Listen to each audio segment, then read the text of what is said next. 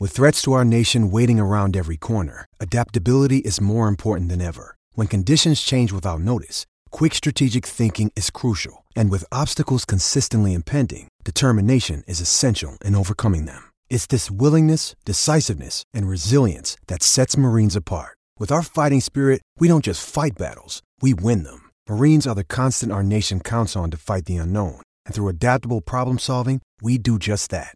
Learn more at marines.com. I'm Alex Rodriguez.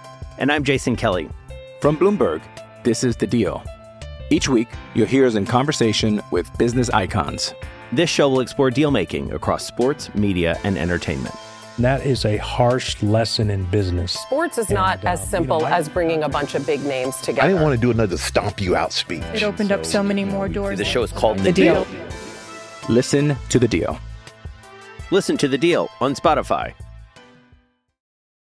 This episode is brought to you by Shopify. Whether you're selling a little or a lot, Shopify helps you do your thing, however you cha-ching. From the launch your online shop stage, all the way to the we just hit 1 million orders stage. No matter what stage you're in, Shopify's there to help you grow. Sign up for a $1 per month trial period at shopify.com/special offer, all lowercase. That's shopify.com/special offer.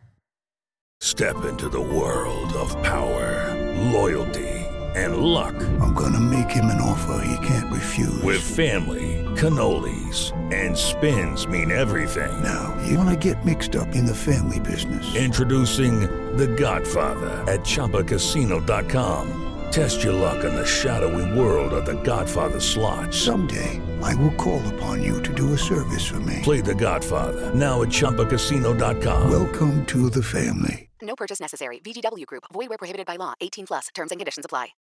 This is Julio Rodriguez, and this is the Lookout Landing podcast.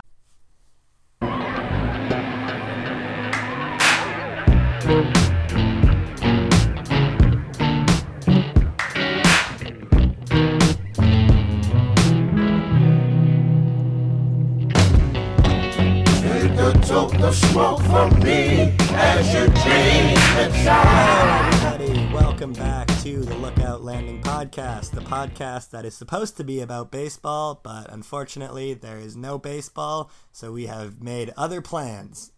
Today, we are continuing the Why I'm a Mariners Fan series.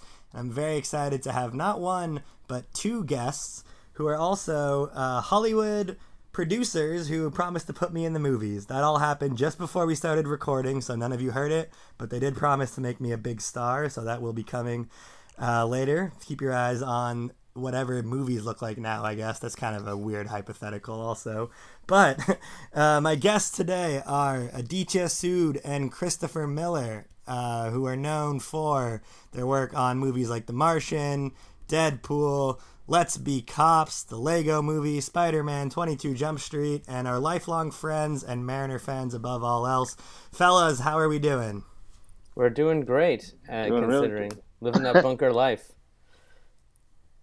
Yeah, I was gonna ask what your situation is. I mean, I'm sure you guys are. I mean, what does Hollywood look like right now? Is everything kind of stopped? Like, what's going on in the movie industry with no one being able to be near each other? Surprisingly busy, considering that nothing is actually in production. We're producing an animated film where people are animating from their homes. A movie called Connected that maybe will come out in September if people are seeing movies then. And writing a Spider-Verse sequel and writing on a TV show and a bunch of other things. So there's a lot of writing work happening right now. I see. I feel like the quarantine is doing that thing where it's like you have all this time, what are you going to do with it? And for some people that's like, I'm going to dive into my work, and for others it's like kind of paralyzing. So I know it's like for creatives, I feel like it's a very interesting time where you are really confronted with the idea of like how much you really want to do the work. You know what I mean?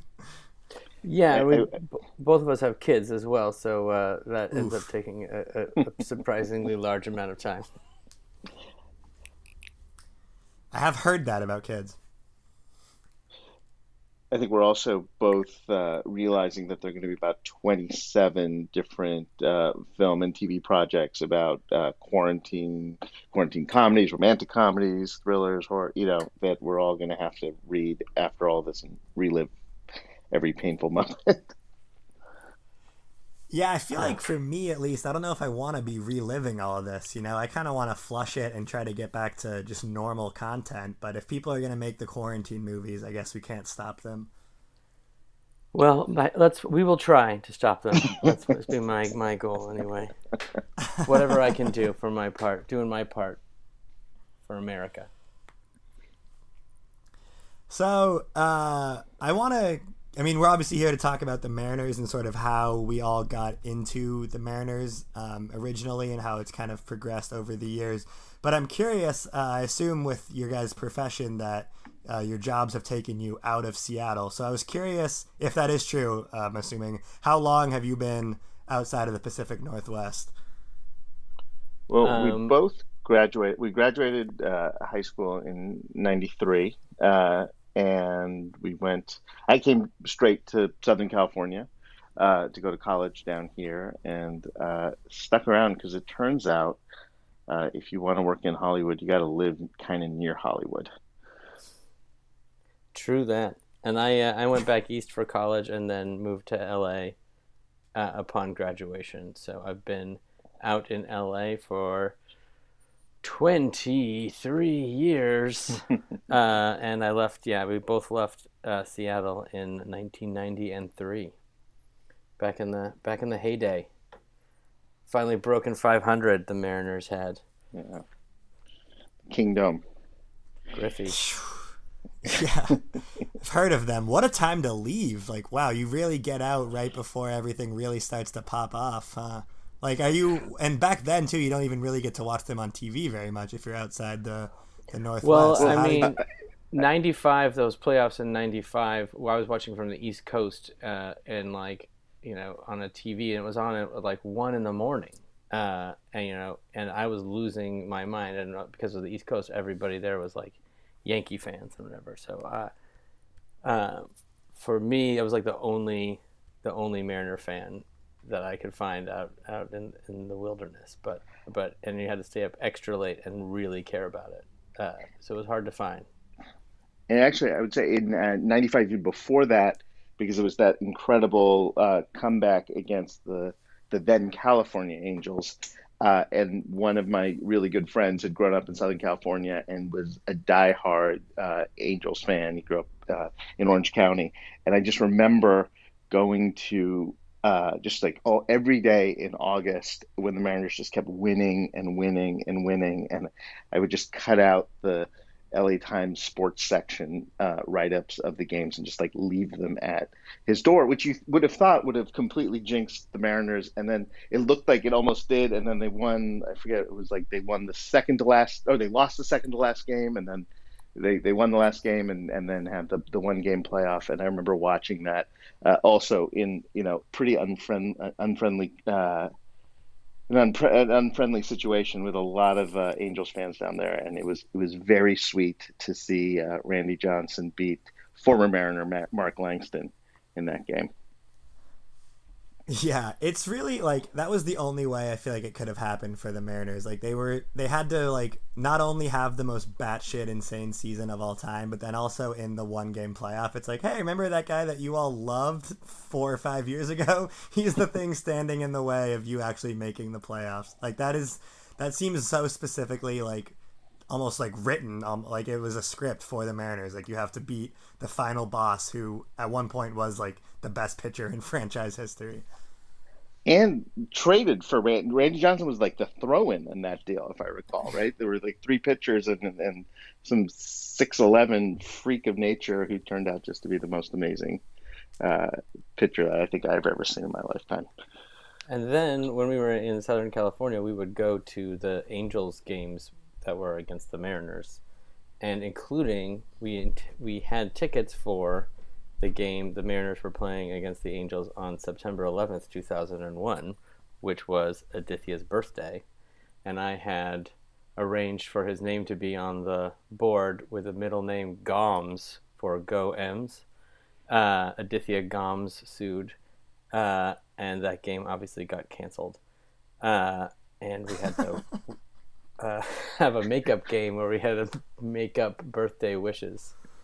Go ahead. No, go ahead.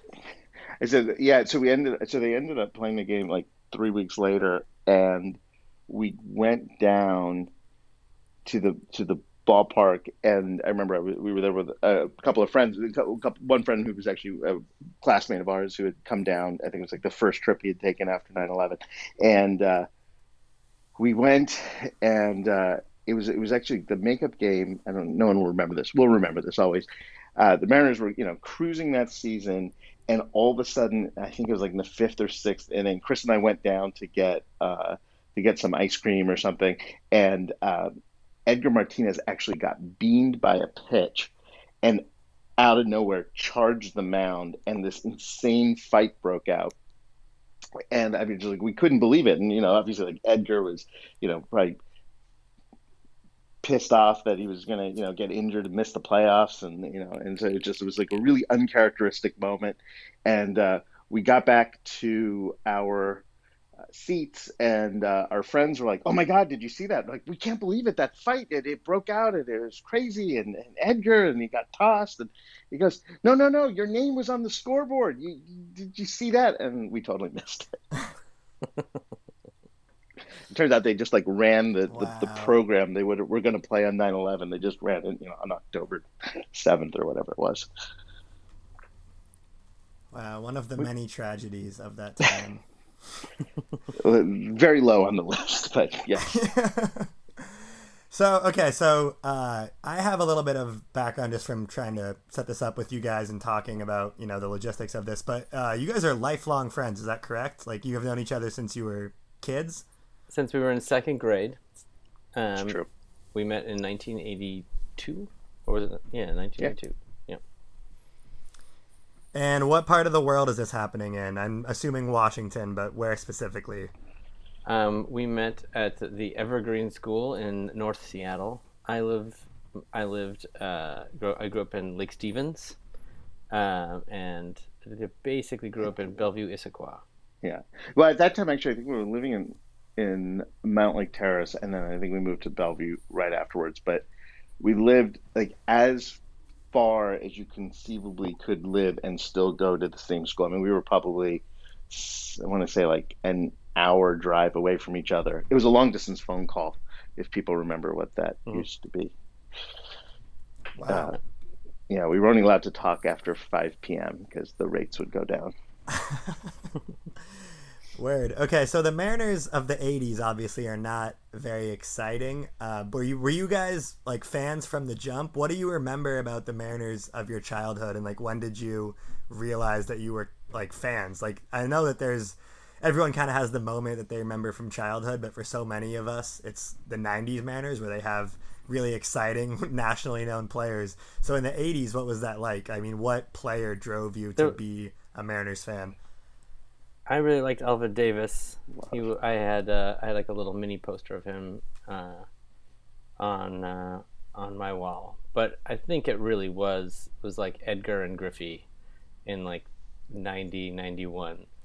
Right when, and I remember the season in 91, listening to all the games on a really crappy radio in my bedroom, and it was the first season they had gone over 500, and it was like winning the World Series. It was the most exciting, and it was pretty late in the season when they got like their 82nd win or whatever it was, and I was so excited, and that's when I realized, oh, I guess I must be a fan if I'm excited about them breaking 500 for the first time in their franchise. I think that I remember that well. I think actually the moment I became a fan was when the Mariners were inexplicably featured in the third act of the Naked Gun movie. Oh yeah, and I just couldn't, because I think I even recognized the Mariners were sort of a joke. So like the idea that they were playing for the World Series was the most implausible thing in that movie, which did co-star O.J. Simpson as a really likable fellow.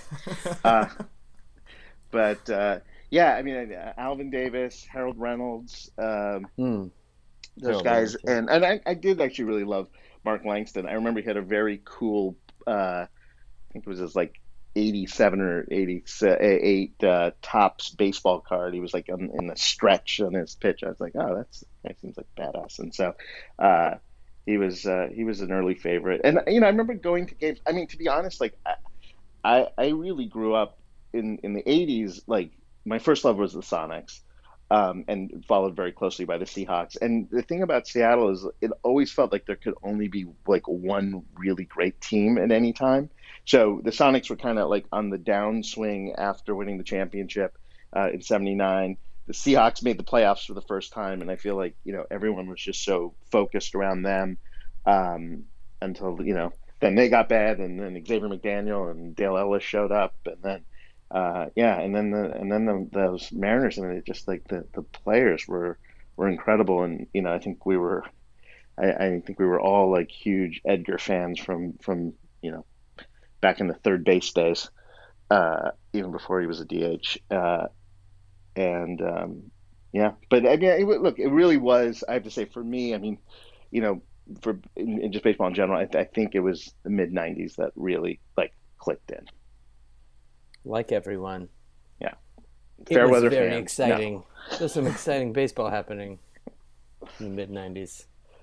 Well, I think it was also, it was interesting because it was like a way to have a connection from like being away from Seattle. Because like I said, we went to school in 93. 94 was the strike, so that all, everything kind of got screwed up. And then all of a sudden, I think, we were both in college, and you're surrounded by people who are not from your hometown. And then there was just this point of pride of this like scrappy, overachieving team that, defied the odds in every conceivable way. And, all of the stuff about getting the stadium and there was like a real point of civic pride. And so it became more than just baseball. I mean, I think it really did feel like, it was a connection to home that, it was always fun to go to the games. And back then, when you would go to Angel Stadium, there were more Mariners fans in the audience than in attendance than Angels fans. Until that stupid rally monkey showed up, and then it all went to hell. Yeah, that's interesting because I did the same thing. I'm from Sammamish originally, and then I went to college in San Diego. So the Mariners play the Padres every year, but I was more interested in going to see them play the Angels because that felt like their most, like the rival, like if I wanted to watch the Mariners play like as heated as they could be, I was like, I'm going to go watch them play the Angels. So I went to that stadium a couple times when I was in college. And first of all, that stadium is just nothing. Like it's a very weird place to watch baseball. I think we're also just very, sort of jaded by having Safeco Field, but like the stadium that's just surrounded by a parking lot is such a weird vibe for someone who's used to the complete opposite where it's like in the city. But also there's nothing like, there's just a rock pile. Like that's the defining feature, like there's nothing about that stadium that's memorable. So and it's like a Disneyland rock pile where it's like fake, like made like foam rocks that are not even real. It's the whole thing is just kind of. So I think you guys, you didn't have the joy of going to Angel Stadium before it was redone. When it was, I think the Rams used to play there, right? Like it was just, it was a terrible place to play baseball. And so I think like the Disney facelift was an improvement, but yeah, it's no Safeco Field. Yeah, well, and also like I think the funniest part about the Angels in general is like. I think there's a lot of funny things about the Angels, but like when they won the World Series, like people are not going to remember any of the details. Like, I mean, obviously now we're like 18 years removed from it or whatever, but like everyone just remembers the rally monkey and the red sticks that their fans banged together. Like it was very like, it seemed very like we're introducing an entire region to baseball. Cause I mean, you guys know this, but like Anaheim and LA are two different places. Like Anaheim is Orange County, LA is LA. So it feels like when that World Series was happening, it was like, okay, this is Orange County learning in real time what it's like to have a good sports team. What baseball is. Yeah. Yeah, I mean, we'll give them this cute little mascot and these sticks to bang together when good things happen. Was that the period when they were called the Los Angeles Angels of Anaheim? there was like 2 years where it was called that really awkward name, and it was sort of Yeah. like, look, we're LA as well. LA can root for us. The one thing I'll say about that 2002 team, though, that I'll never admit to us, but I have a little bit of a soft spot in my heart for that team, was that they played the Yankees in the first round of the playoffs, and I went to a couple of those games, the playoff games, and the Yankees fans were at just peak obnoxiousness. I mean, it was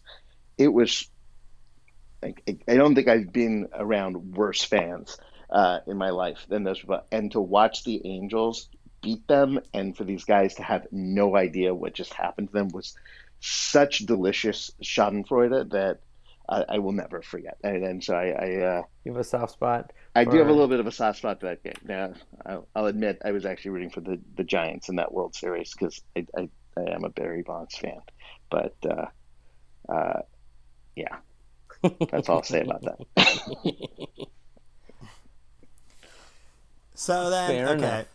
I guess in the timeline here then of your fandom, we've kind of talked about childhood, and then you get into the mid '90s where like even people outside of Seattle are starting to notice the Mariners. But then, if you fast forward a little bit, we have, I mean, Ichiro shows up. Yes. We have the 116 win season where even people who are kind of detached from the Mariners realize something very special is happening. So where are y'all in life when that's happening? What's going on as you're watching the Mariners from afar become the best team in American League history? We were both in LA, both early in our entertainment careers.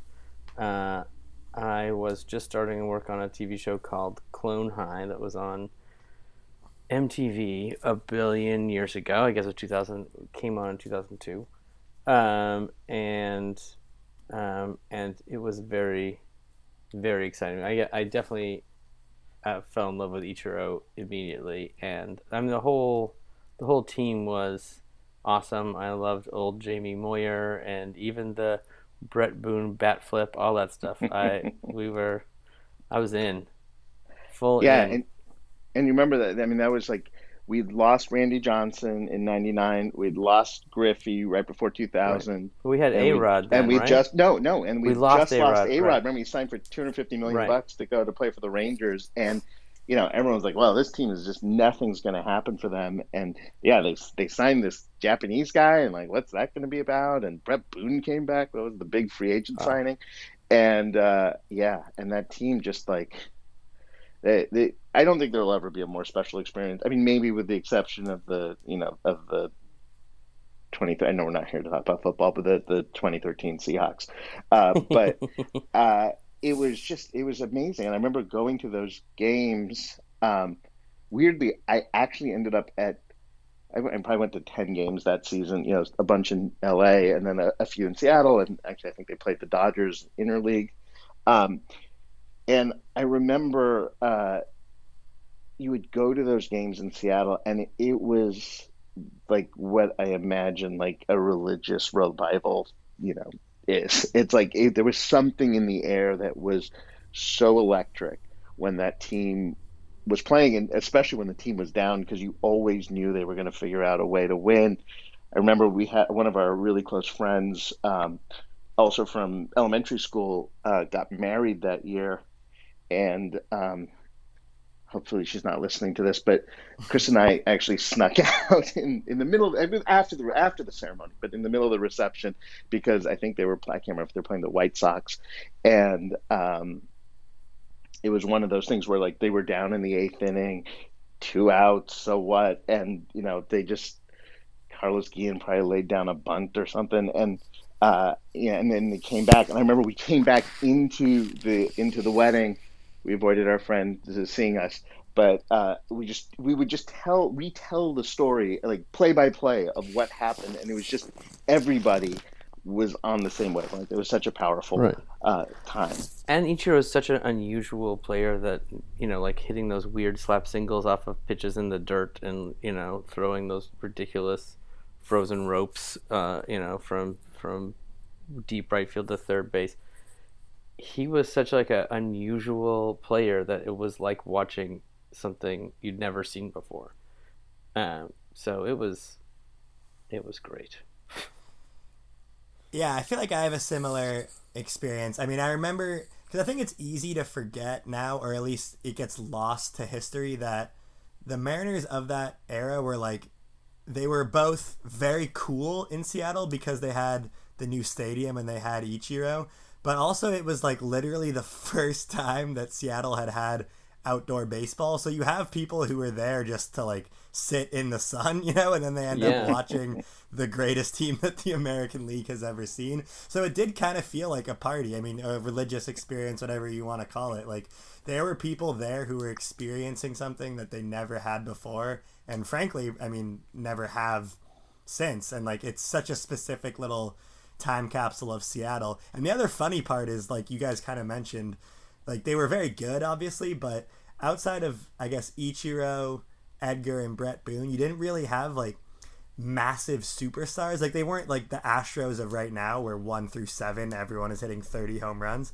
It was like, you know, it'd be 8th inning, 2 outs, and we're like, oh, Tom Lampkin is up, yeah, he'll get it done. And like, he wasn't good, like, but we all just thought that everyone on that team was good by proxy. And like, you look back at it now on paper and you're like, oh, a lot of these guys were just kind of no one. Like David Bell, like, he played every day and he was never that great, but for that season he was exactly what we needed.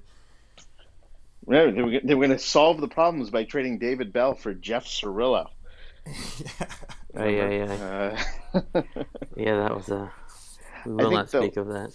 The one other thing that I remember, I mean, a lot of things I remember about that season, but you know, they finally made the playoffs, and then, you know, that series with the Indians really was so stressful, and Bartolo Colon and CC Sabathia, and, you know, it just like it felt like, hey, wait, how could this all fall apart? And of course, you know, we're probably 7 years after the Sonics lost to the number 8 Denver Nuggets, right? So we're like, okay, is this just like a Seattle thing? Like, are we gonna all, you know, just have to suffer through this for the rest of our lives? And thank God they came back. But I remember we bought tickets. You could buy tickets for like speculative playoff games online. So, you know, we just assumed that the A's, because the A's were having like an incredible season also, and the A's were playing the Yankees. And so we just assumed that, oh, well, the A's are going to win, so we should just like buy tickets to the A's Mariners game, you know, for whatever it was going to be over the weekend.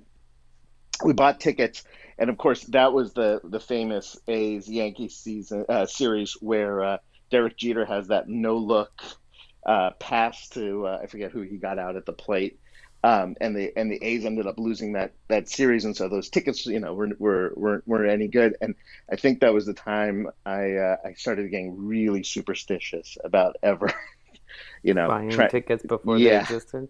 Yeah. I was going to say, it's wild to think, because when you brought this up, I just did some quick Googling. The A's that year in 2001 won 102 games. Like, they were a powerhouse, and they had to play in the winning wild 102 games and they were also not even coming close to being first in their division. It's crazy. When they were also up 2-0 on the Yankees, and then they lose that series. Like, everything that could have gone wrong for them went wrong.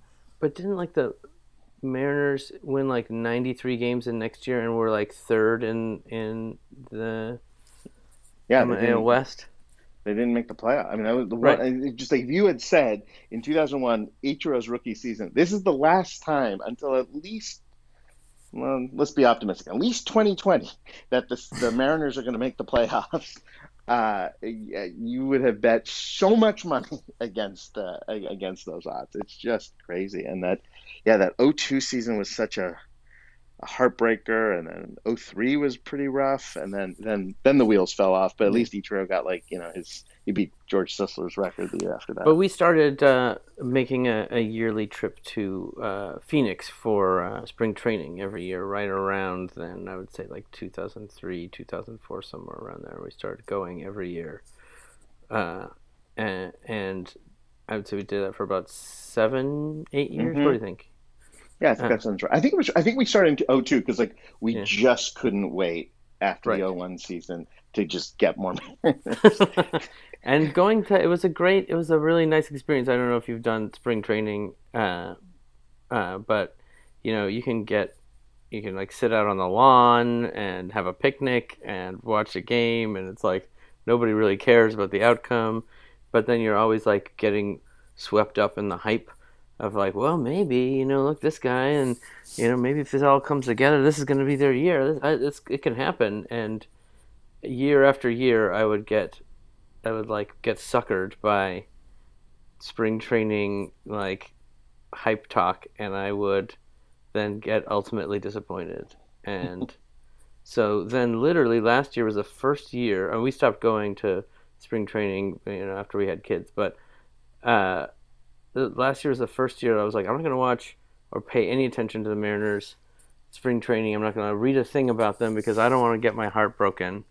And then they started last season, on that win streak. And I was like, nope, not going to believe it. They're terrible. I'm not going to believe it. You can't get me there. And then finally, I think they were like 13-2 or something. I can't remember what it was, but in that April they were awesome. And I was like, okay, fine. All right. I'm going to believe. And then they suddenly just lost forever after. I was like, I knew it. I should never trust. Every year I forget. Too much. I was going to say, I think every year I forget if I'm still subscribing to MLB at Bat or not, because I always start and then like you stop watching and then you think you're still paying for it, and then the next year you're like, oh man. I think the killer for me was in 2015. I think they were, I forget what the configuration was, but like everyone, I think Sports Illustrated, people were saying like, this is the year. And I was shooting a movie up in Vancouver. And so, I had MLB at Bat, and then you couldn't watch it because it was in a foreign country, and also they blacked out the Seattle broadcast because everyone in Canada just watches the Blue Jays. So I was like really bummed out about that. And then through a very strange set of circumstances, I ended up in Hawaii, where my wife actually gave birth a little unexpectedly. And so I was like, okay, well, at least, I'm going to be stuck here for a bit. I'm going to be able to watch the teams. But turns out Honolulu is considered a home market for the Mariners. So they actually blacked out all of the Mariners games in Honolulu, too. That makes no sense. So, yeah. It's a tease, man. I want to believe again. Yeah, Rob Manfred, if you're listening, first, get the season back, and then second, remove the blackout restrictions for the Mariners in Honolulu. These are the number 1 and 2 priorities right now for Major League Baseball. Oh my gosh. I'm Alex Rodriguez. And I'm Jason Kelly. From Bloomberg, this is The Deal. Each week, you'll hear us in conversation with business icons.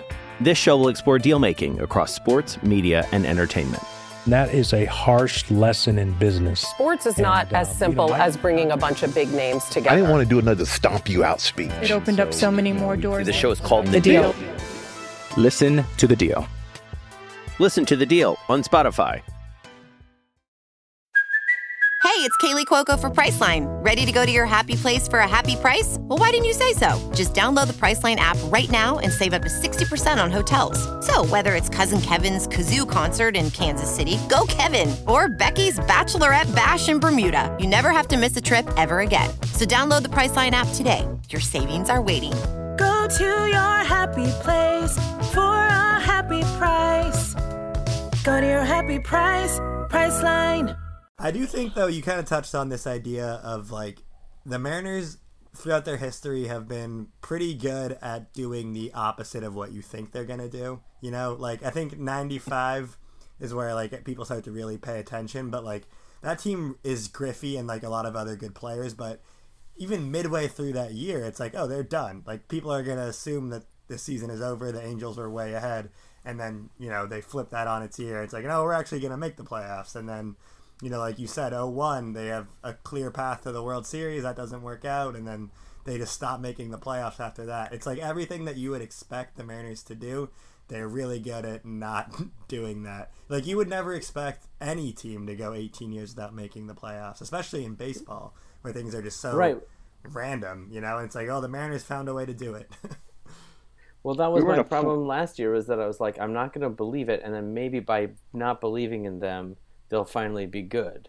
And then they were good, and then I was like, okay, fine, I'll believe. And as soon as I believed, they just flipped the script on me again, because they have to do the opposite of what you think they're going to do.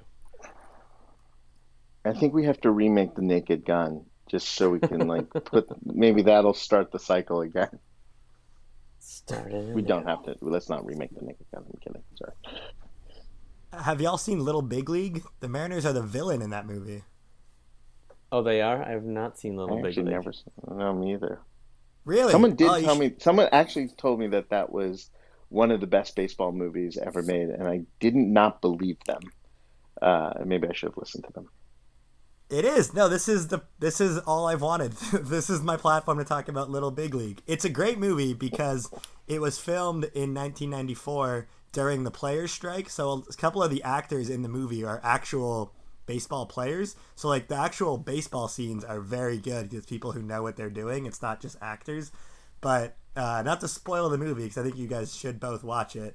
But so the movie is a 14-year-old child who is the grandson of the owner of the Minnesota Twins, inherits the team when his grandpa dies, and then clashes with the manager. So he fires him and makes himself the manager. So it's a 14-year-old running a big league team.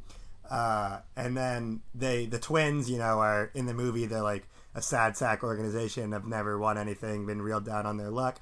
And then obviously, because it's a sports movie, things turn around. They end up making the playoffs, and they have to play the Mariners. And Ken Griffey is in the movie, like not an actor. It's Ken Griffey himself, and he is like the final boss of this movie, basically. And he like has this scene where he robs a home run, and it like looks. It's all very cool. Like it's a good baseball movie because you can tell they put effort into the baseball scenes. The actual plot is ludicrous, obviously. Like a 14-year-old would have no idea how to manage a big league team. Like none of the players would listen to him. But it is a really good movie, and it's funny to watch now, especially when you realize that in 1994 or whenever, like Griffey was a good person to have in your movie, but that also means that the Seattle Mariners, who had never done anything, have to be the villain, and like that part has aged very weirdly because we all know what's happened in the next 25 years of Mariner history. Boy, it's a real victory to beat the Mariners in the baseball game. What a win. What a win for our team. I would say, I think the one thing that probably was the most frustrating from, the 10 years after the 2001 season was because, the whole Moneyball thing was happening at the same time. And, one of the things Chris and I share is a love of baseball, but we also actually really love statistics and math and all this stuff. And so there was, we got really into, looking at, why are the A's winning? Like it just made us crazy because it's like the Mariners had all the resources in the world, and you just felt that there were just smarter people running the team in Oakland. And this whole thing that if you remember, it's like the Mariners seemed like they would say things, off the record or whatever. It's like, we're not really committed to winning. We just want people to have a fun, safe time at the ballpark. And it made us crazy because we were like, no, we want to win. And like, Seattle's a really smart town. Why are they, why are they managing this team like from the 1950s instead of the 2050s? And Oakland would just like run circles around us with like a third of the payroll. And I just remember like the Mets were always like the classic example of the team that had like every resource in the world, but they were just so badly run, and you just never wanted to be them. Or I think the Orioles were the other team, and just the Mariners ending up in this like bloated and mediocre to bad place it was really disheartening because I felt like the process was bad on top of everything. Oh, I just remembered a Mariners memory that has to do with Lookout Landing. How about that? It used to be, I don't know if it was this way always, but it used to be, I used to go on to that website even back when it was like Justin Leone for third. Is that what it was called at one point? But every time it was Felix Day and he was pitching, they would play Sunshine and Lollipops by Leslie Gore. They have a link to the song on the website. And my friend Phil and I were making this animated film called Cloudy with a Chance of Meatballs.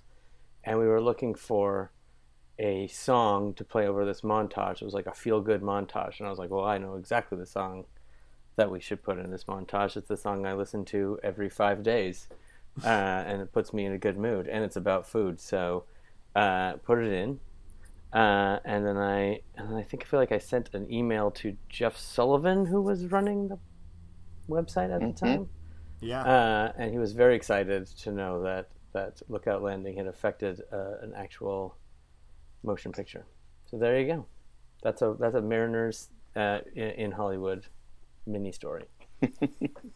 That's awesome. I had no idea, obviously. So that's a great anecdote. And actually is a great segue, too, into what was going to be my next question, which is, I'm sure this has happened, but I want to know sort of the specifics of it. If you guys, at any point in your career, have had to do the weird explain why you care so much about the Mariners thing, because I'm sure, like, I don't want to say it interferes with work, but, like, you know, you're working or maybe you're at a wedding, like, you're doing your life and you're with people who, you know, are not sports fans at all, and you have to explain, oh, actually, sorry, I can't, or, like, my attention is elsewhere because, you know, the Mariners are 3 games up on a playoff spot and they have, you know, Hisashi Iwakuma on the mound or whatever. Like, has that happened where you've had to sort of give a person who has no idea what you're talking about an explanation on why you're such a Mariners fan? I don't know if I have the direct. I mean, I think in that era, I think it was probably in 2001. This was sort of in the early days of TiVo, and actually, I think, you know, we I don't think it was widespread, but I remember having a TiVo, and it was like that weird thing where you had to use the little IR thing to, you know, rebroadcast the signals. So it's like every third episode of something you would record, like the cable box wouldn't change or whatever. And so the Mariners were playing, I think it was one of the playoff games. It was a daytime game. And we decided we were going to go into a media blackout and not know what happened, you know, and you didn't have iPhones back then, so you weren't getting like updates on your phone or whatever. And so we promised that we were just going to like watch the game. I think we were watching it together at 7:30 that night, even though the game was in the middle of the day. And I remember I was an executive at Warner Brothers at the time, and I got called into my boss's office for I can't remember what movie we were working on at the time, but it was a real emergency. And I walked into the room, and of course he had the game on television, and I just went, I can't. And I looked like such an idiot. And I literally left his office. And they're like, Sood, what are you doing? I'm like, no. And I had to try to explain what a media blackout was. And then I ended up getting a lecture from him that TiVo, TiVo was going to destroy the media business, and that like it was irresponsible for me to actually have a TiVo. Like I was contributing to my own, you know, misfortune in the future because there weren't going to be ads on TV shows anymore and blah blah blah. So I got in a lot of trouble over it, but I did maintain the media blackout, and of course I came home and the game didn't record. There you go. I mean, I remember having to talk to my boss on some terrible sitcom that I was working on in the mid-O's. I'm going to say 2005, 2006. I was on a string of very bad sitcoms writing on terrible shows, and I had to convince my boss that I needed to go to spring training with my friend. And so I needed to miss some work, and it was very important, and it was not very well received. And those aren't even good teams either in 05, 06. Like you don't have the excuse of like, yeah, they could, you know, this team could win the World Series. Year. Yeah. Ichiro was there, Beltre. I liked Adrian Beltre a lot back in the day. Wait, there was another good. You remember this story? I was working on a movie that it was actually not going very well, and we were supposed to get to see a new cut of the movie over the weekend. It coincided with Chris and my trip to for spring training, and like we found out about it like on a Friday, and and they were gonna show it to us on Saturday, and I did a thing that you are absolutely not supposed to do, which is I got a copy of the work in progress on videotape, but they couldn't make it till Saturday.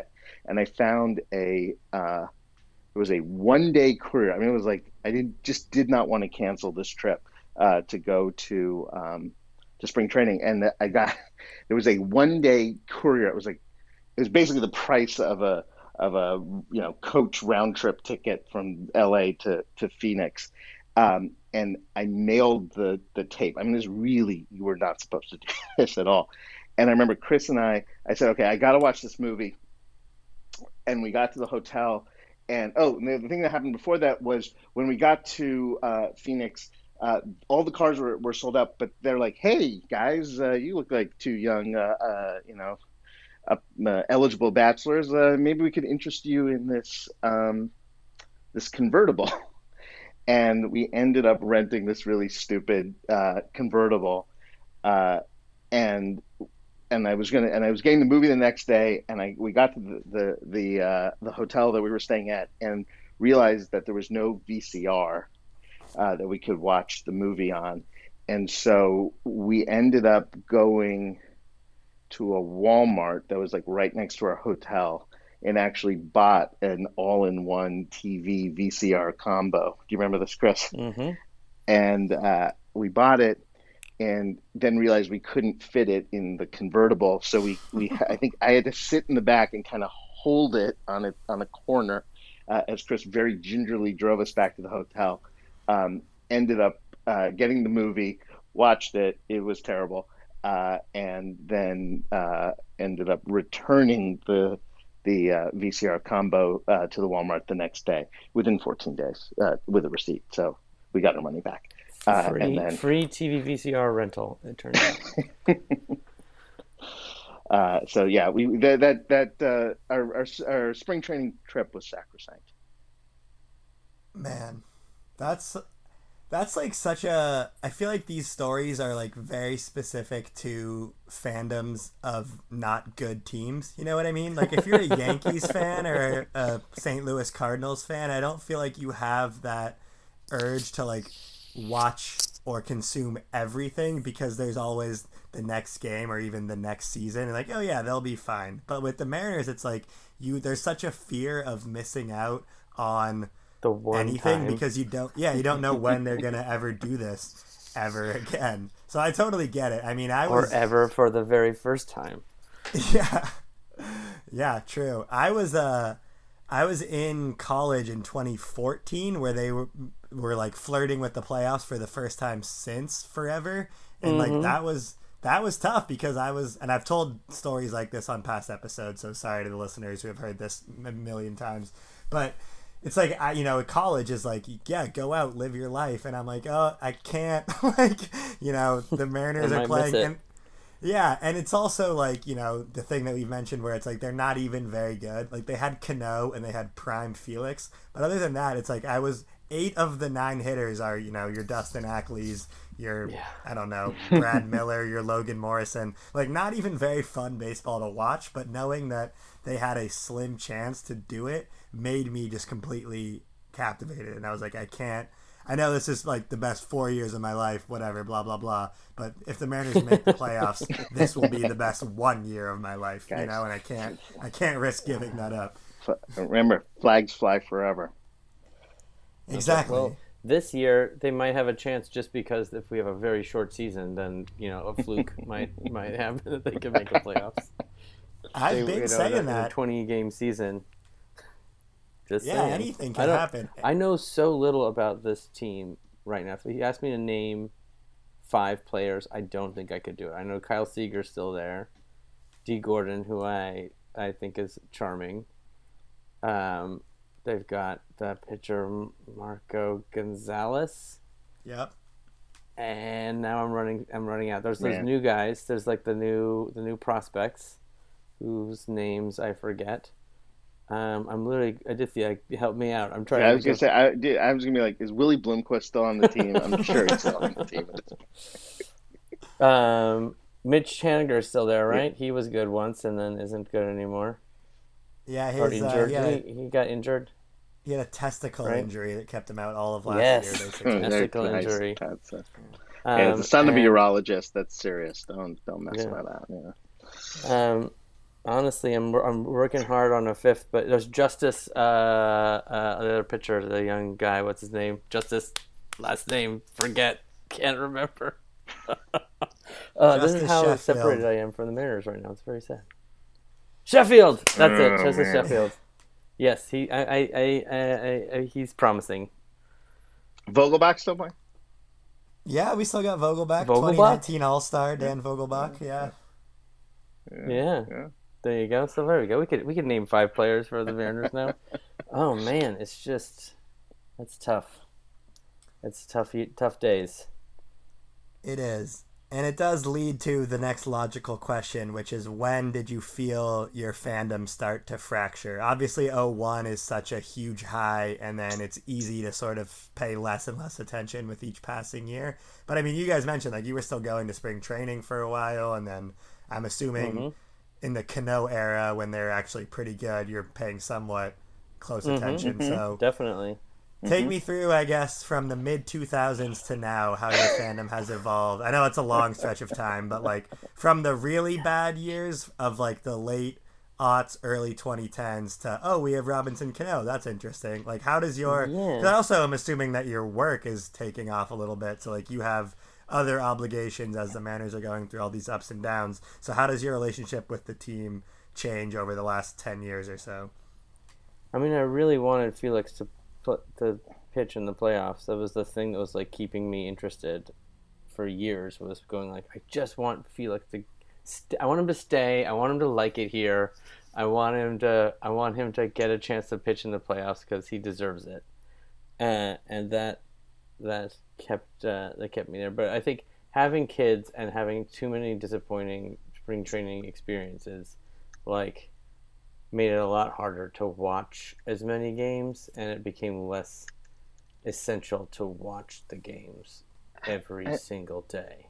I think that's the tricky thing about baseball, right? Which is it's relentless. You're playing every single day, and you're just reminded of the abject failure every single day, and it stops being fun at some point, and then if you don't have the, like Chris said, like the time commitment, and you start missing a few, and then you miss a week, and then you're like, wait, the trading deadline just went by. Oh, they traded that guy, and it's funny because I make fun. I mean, the Willie Bloomquist thing made me so mad, but I then did become really susceptible to the weird, let's bring back the old player stunts, like when Griffey came back or when Ichiro came back, and you're like, okay, well, at least now I have like an emotional connection, even though I know this is really like a terrible baseball move, but you could at least get a little bit of that that connection back, which I'm sure is why they did it.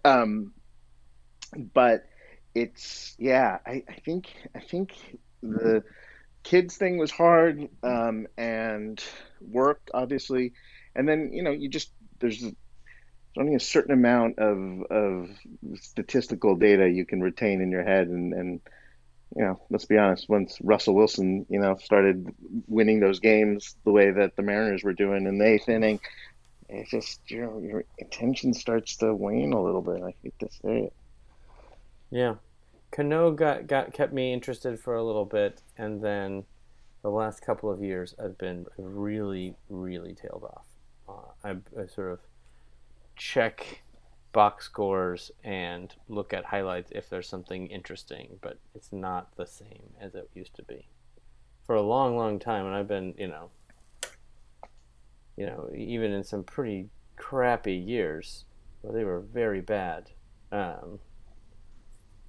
I was still like following it much more closely than I have in the last couple. Just been so frustrated with all the decision making that's been going on. It's really Hard to put. As soon as there's really hope again, I'll be right back. I'm a sucker. I was just gonna say, I think the other thing that I realized is like changed in the last, call it 5 or 10 years, and maybe it had a little bit to do with the Mariners, but it also just has to do with like how we're watching television. I used to watch SportsCenter every night, and I don't think I've watched SportsCenter in I don't know how long. So that even, you would just, because you're on Netflix or you're doing, whatever it is. And so it's just like you would at least have this connection, and you would see the highlights. Like you didn't have to seek it out. It would sort of find you. And so now you have to be really intentional about your fandom, unless if you're not following it, it's just really easy to get thrown off. Well, I've got one other embarrassing fandom story, which is about 3 years ago, maybe. It was almost 5 years ago because it was when my son was born. Okay, there you go. Yeah.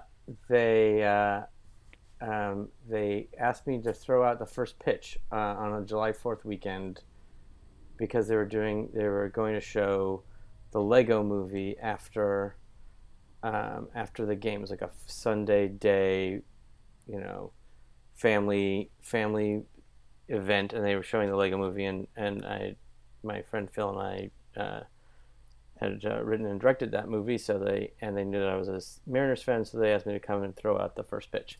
I was very excited, but I threw the worst first pitch. It went way. I was so nervous that it was going to bounce before I hit home plate that I just really went for it, and then a ball hung on in my hand and then went way left, and then the announcer said, "Well, I guess not everything is awesome," and I was like, "Oh no." You had that insult in your holster ready to go. But yeah, so it was what should have been a glorious memory turned into a very embarrassing one. My whole family was there. It was great. It's all right. It's not like the video's easily accessible online, so don't look it up, please. HTTP. Do you remember who was your catcher for that? Who got to receive your first pitch? Okay, it was backup shortstop. I think I still have. He signed me the ball. I have it in here somewhere. Backup shortstop from 5 years ago was Spike Owen. No. It was. Is that Chris Taylor territory? Who actually is good now? I don't know how I honestly can't remember. Luis Sardinhas? Ricky something? Oh, Ricky Weeks? Ricky Weeks, yeah, it was Ricky Weeks. Oh, wow. Yeah. Okay. Ricky Weeks was catching for me, yes. Ricky Weeks was catching for me, and he was like, "It's all right, man," as he ran after the ball. I was like, "Oh, it's all right, man." Yeah. Well, I'm always fascinated by that because I want to know how that decision is made. It seems like they don't make someone who's about to play in the game catch the first pitch. So you usually get a backup or a starting pitcher who's not pitching. And I'm always curious, if they want to do it or if it's a punishment, like a kangaroo court situation where it's you got to go out there and catch this sucker's ball. I'm sure that no one was clamoring to. Or conversely, I know my friend Isabel, who used to work for Lookout Landing and now works for the Hall of Fame. She told a story once of being in the clubhouse on a day where Chrissy Teigen was throwing the first pitch, and it was the opposite, where all the players were I want to catch, I want to catch, I want to catch. Yes. And I think they eventually had Cano do it because he's just the most famous guy, and they had famous guests. Yeah. So there's some differences between Chrissy Teigen and me, I would say. They're both, I don't want to make news here, but they're both involved in the movie Connected. Connected, coming out September, hopefully, if there are movies. She is a voice in that movie, it's true. Oh. And is a delightful person. Great. Well, I guess then my last question for y'all is, what are your thoughts right now about the Mariners and about baseball? Are you optimistic that we'll have a season? Like, have you guys been reading into these plans that MLB is coming up with, or those are where crazy. are you at with? Yeah, it's all very hypothetical. I just want to know where the tryouts for regular people are going to be after the entire MLB contracts coronavirus after they quarantine them all together. You'll finally get to actually live out Little Big League. How's that? That's right. Except for everyone will be 14. It seems like it would be hard to do anything before it could be relatively safe to have large groups of people together. That's my hot sports take. It is weird though. I mean, baseball is, I guess, except for like plays at the plate or, if you're trying to steal, like one of the most isolated isolated kind of 6 games, feet away from each other. It's sort of, that is true. Yeah, it's the closest you could get, but I don't know. It seems. Listen, I love baseball. I want baseball to be played, as soon as possible. But you got to keep people safe, and I don't know. I just worry that they're doing it for the wrong reason, and then you just that's going to lead to bad outcomes. But by the way, what they should do is just broadcast the 2001 games all over again, minus the playoffs. Yeah. As long as we have something to show the people, they're not going to know the difference, right? People are stupid. Sports fans aren't, generally the brightest bulbs on the tree. The video game versions of MLB are pretty, realistic now. They could probably just do that, and people wouldn't really know. That's also a great point. Yeah, might as well. All right. Well, Chris, Aditya, thank you so much for taking the time to talk to me about baseball in a time where we have no idea when baseball is coming back, and explaining your Mariner fandom. Now is the portion of the show where you get to talk about yourself. So plug whatever it is you have coming up. I know that your industry is in kind of a weird spot, but if you want to direct people to your social medias or whatever it is, now is the time to do that. Fire away. We already talked about Connected, which is a super funny movie that we're producing, and is written and directed by this guy Mike Rianda, who is from Gravity Falls. It's a very funny movie, and it's very relevant to what's going on nowadays. We also have a show on Fox called Bless the Hearts that's coming back this fall. Also still crazily in production because people can draw things from their houses, and a whole bunch of other stuff that I can't quite talk about just yet, but there's a bunch of very exciting stuff on the near horizon. Am I missing anything, Aditya? I think that's it. Yeah, we're in that weird Black Ops CIA moment where we could tell you, but then we'd have to go and personally murder everybody who listens to your thing, and that's bad for your viewership and listenership, so we won't do that. Yeah, you're the general managers who are working on a bunch of trades, but you can't talk about it until it's exactly. finalized. Some very exciting Dipoto stuff happening. Yeah. Both of them are trying to acquire Mookie Betts right now. Yes. We're getting Juan Gonzalez, guys. We're finally going to fix that left field problem for the Mariners that's been troubling us. Yeah. Well, it's been a lot of fun talking to you, Matthew, and hopefully we'll talk again sometime. Absolutely, yeah. I mean, as long as we have this weird sort of period of time where there's no actual games to talk about, we need to fill our schedule. So you guys were wonderful guests, and we will remember you in the future. My name is Matthew Robertson. The listeners probably knew that already, but you can follow me on Twitter at mrobertson22. Continue reading Lookout Landing and following us on all platforms. And if you like this podcast, go ahead and press subscribe. It helps us create more of them in the future. To my guests, thank you so much. And until next time, bye.